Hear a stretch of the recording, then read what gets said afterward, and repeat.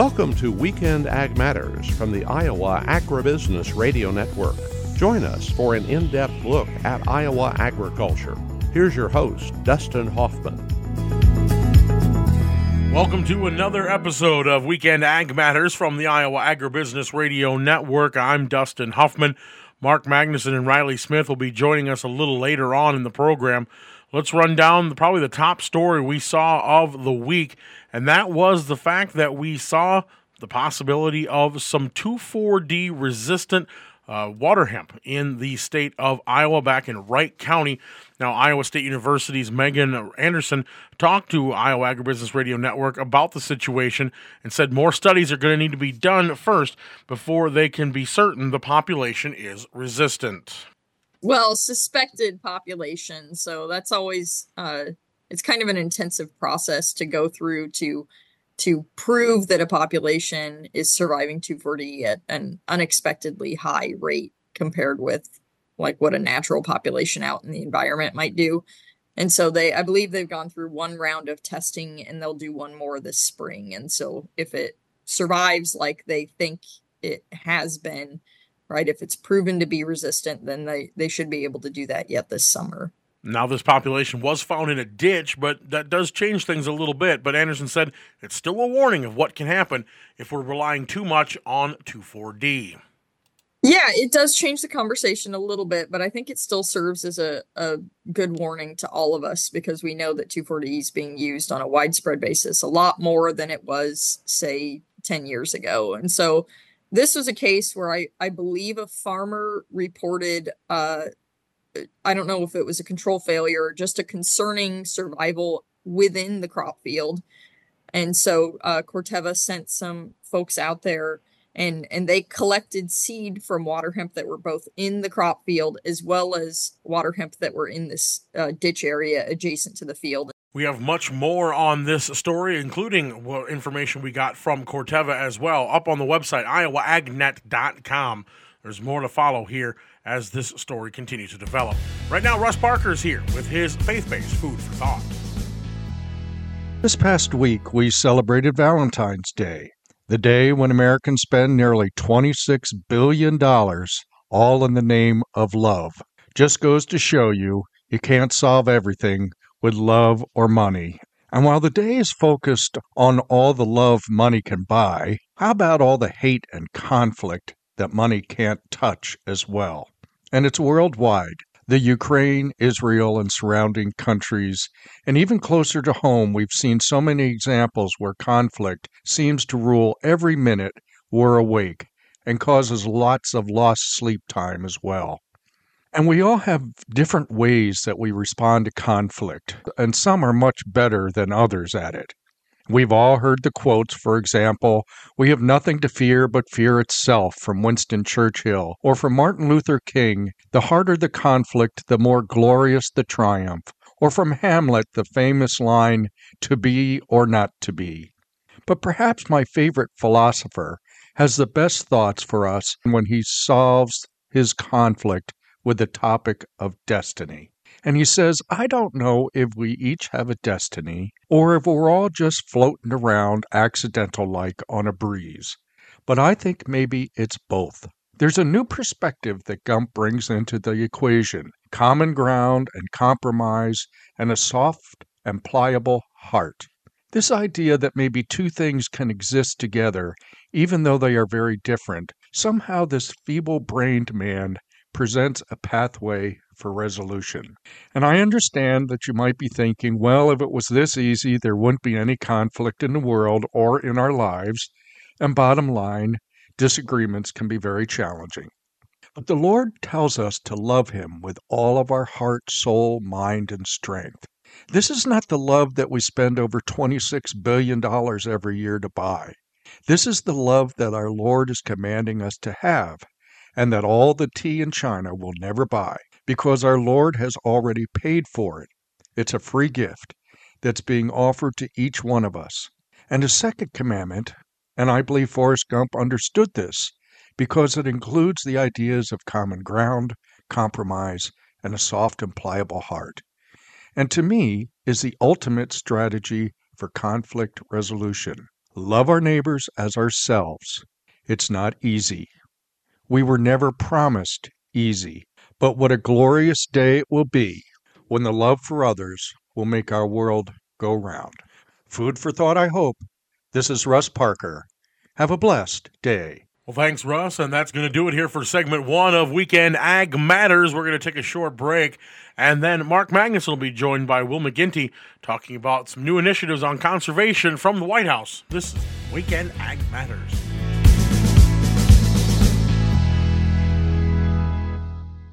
Locally led, locally relevant, locally driven. Mark your calendars this February to join the Iowa Soybean Association at a 2024 Innovation to Profit meeting in your area. With meetings in Storm Lake, Waterloo, Fairfield, and Lewis, this is an opportunity to engage with fellow farmers and learn about research opportunities to boost your profitability, productivity, and sustainability.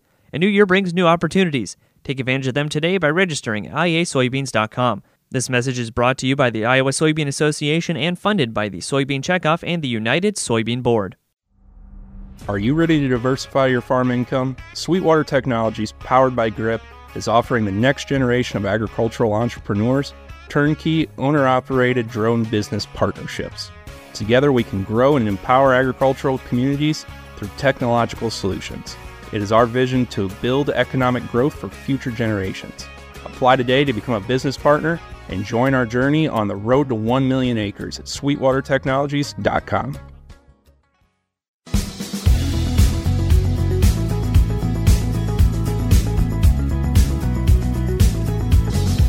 Welcome back to Weekend Ag Matters. Here is Mark Magnuson.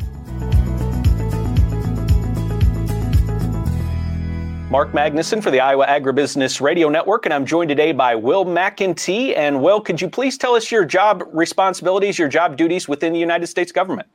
Yeah, absolutely. Great to be with you. I'm Will McGinty. I'm senior advisor for rural and agriculture engagement here in the White House Office of Public Engagement. And Will, here today, we wanted to talk about the American Climate Corps Initiative. Could you expand on what the initiative is and what the goals of the initiative are? Yeah, absolutely. So this is part of President Biden's historic American Climate Corps initiative that he announced last year.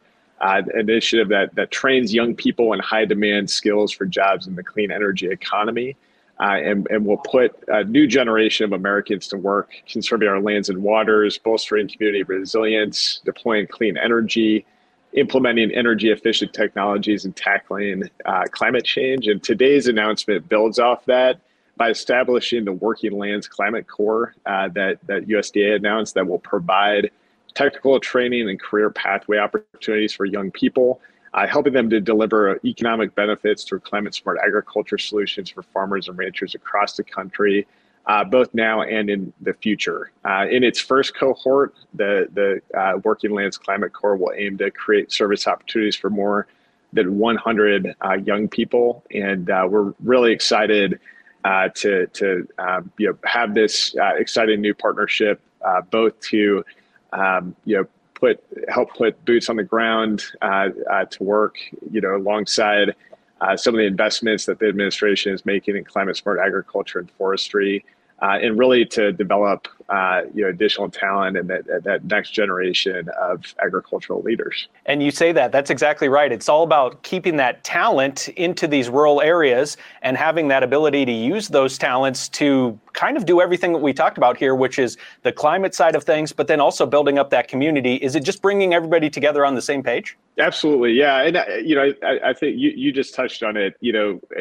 Everything that President Biden speaks about when he talks about the investments that we're making in rural communities, it's really around creating those opportunities that allow for younger folks who are interested in staying at home, staying close to family, having opportunities economically to do just that, to be leaders in their communities and be that next generation of agriculture, and through this program, be equipped with the tools to be able to work on some of those exciting new market opportunities that are involved around the climate smart agriculture and forestry initiatives that this administration is really looking to continue to partner with our farmers and ranchers on.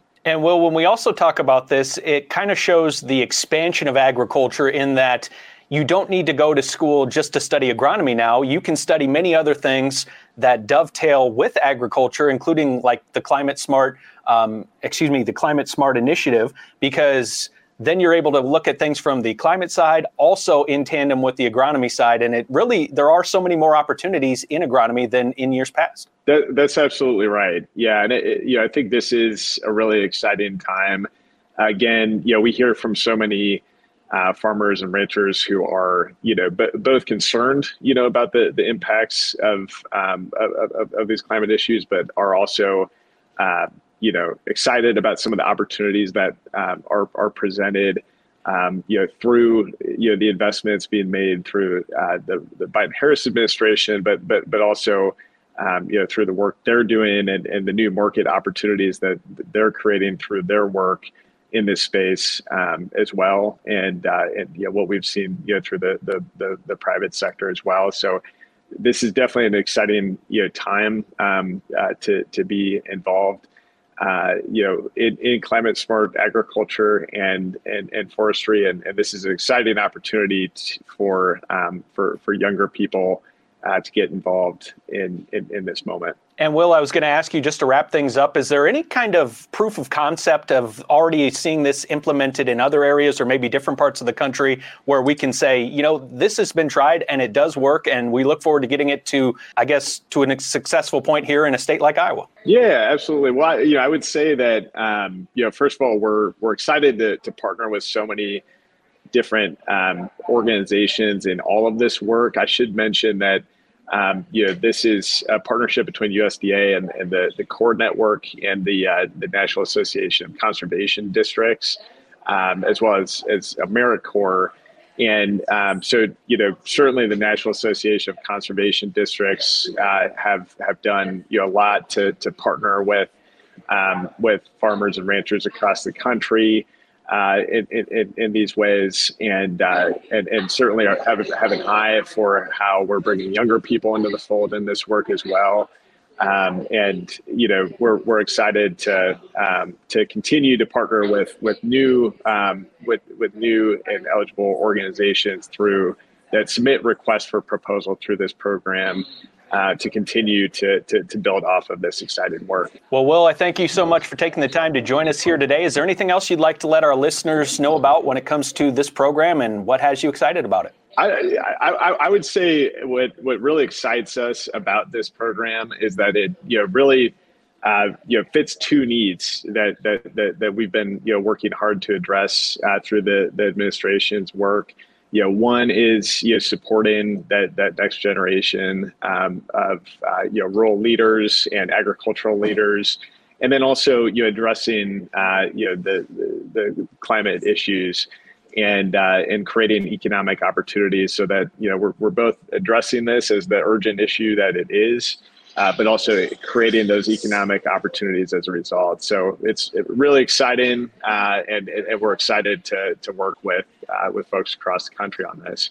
Thank you once again to Will McEntee, Senior Advisor for Rural and Agricultural Engagement at the White House Office for Public Engagement. And that brings us to the end of segment number 2 here on Weekend Ag Matters. Coming up next in segment number 3, Riley Smith will wrap up the show. You're listening to Weekend Ag Matters on the Iowa Agribusiness Radio Network.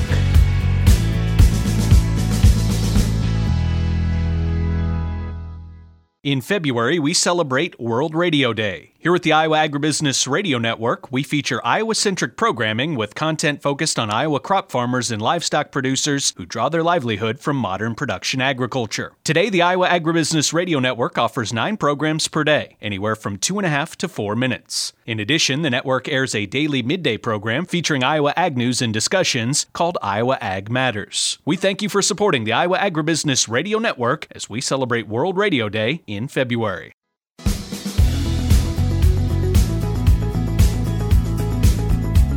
Welcome back to Weekend Ag Matters. Here's Riley Smith.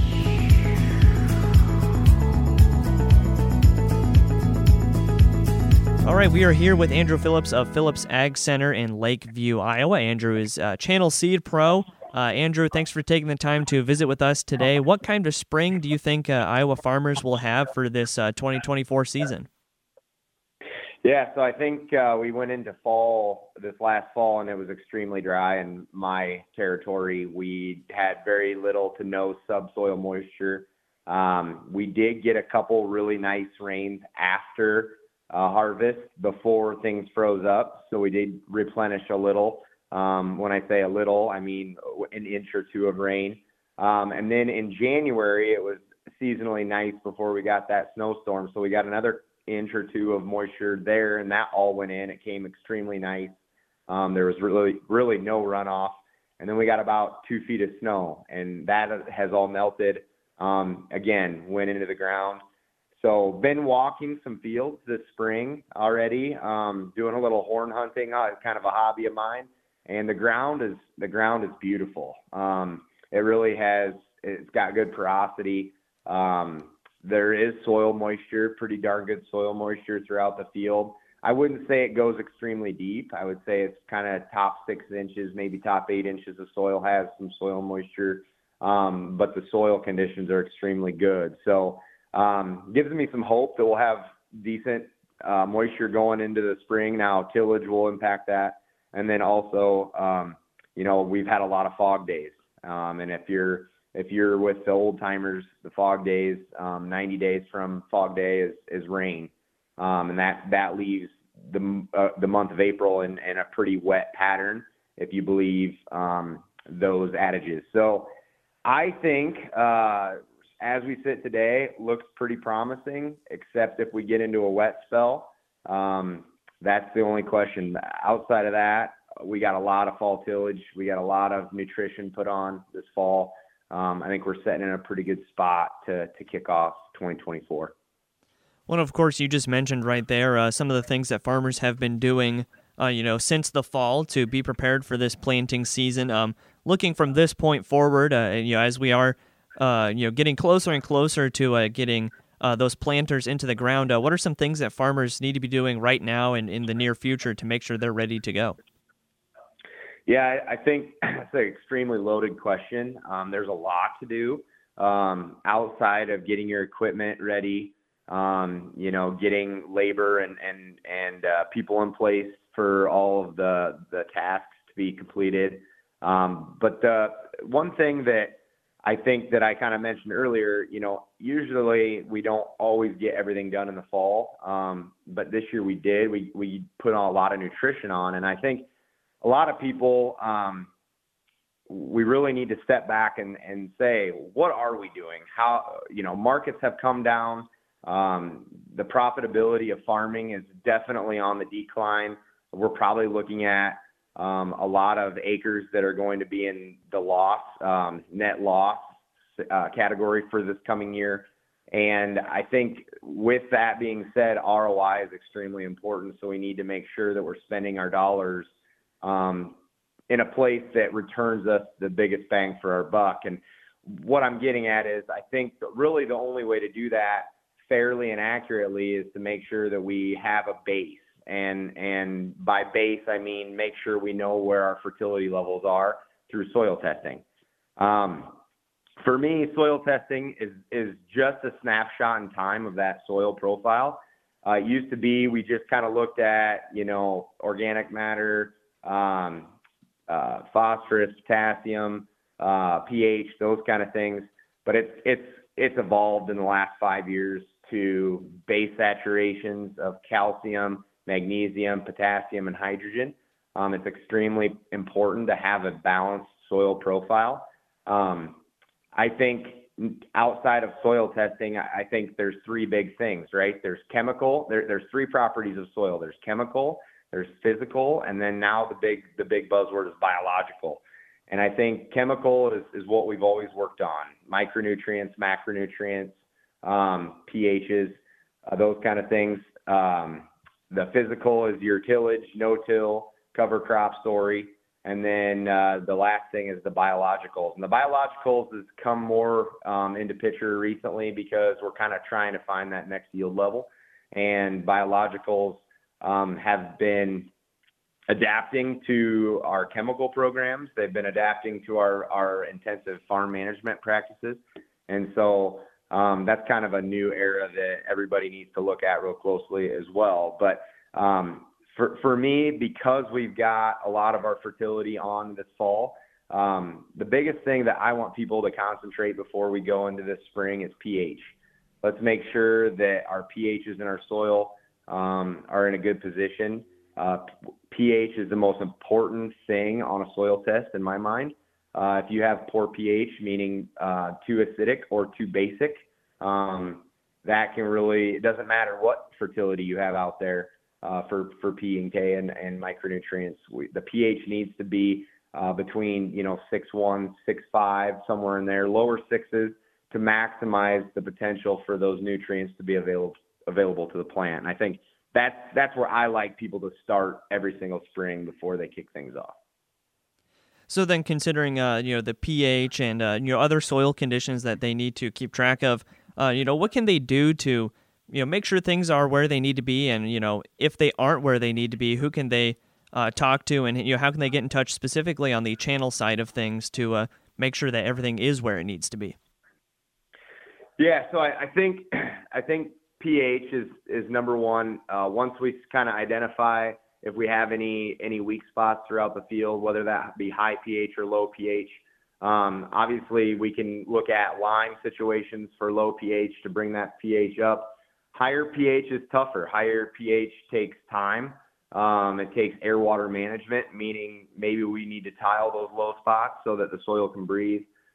Maybe that is spreading products like gypsum or some other product that allows some permeability through the soil so that we can get rainwater to move through it so it doesn't become anaerobic and not being able to breathe. If we do have high pH normally affects soybeans at a higher level. And so what I mean by that is high pH causes nutrition tie-ups, mostly referred to as iron chlorosis deficiency in soybeans. And sometimes when you're driving around the country, you can kind of see that out in fields. Low-lying areas have these really yellow beans, or I call it a flash injury on beans, and it stunts their growth, it stunts their nutrition uptake. And it doesn't allow for canopy, so it can cause some weed issues out there. But those are things that it's tough to fix.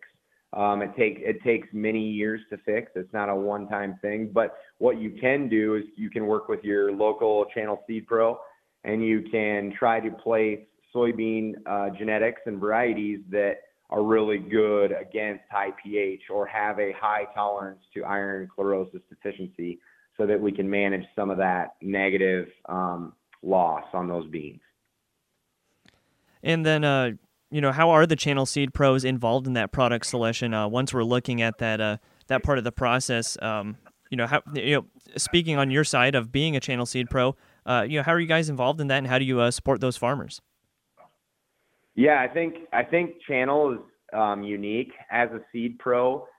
We don't have a legacy brand name to kind of help us, work through things. So we have to be, what I'm getting at is we have to be extremely good at what we do. We have to go the extra mile. We have to know our products better than anyone else.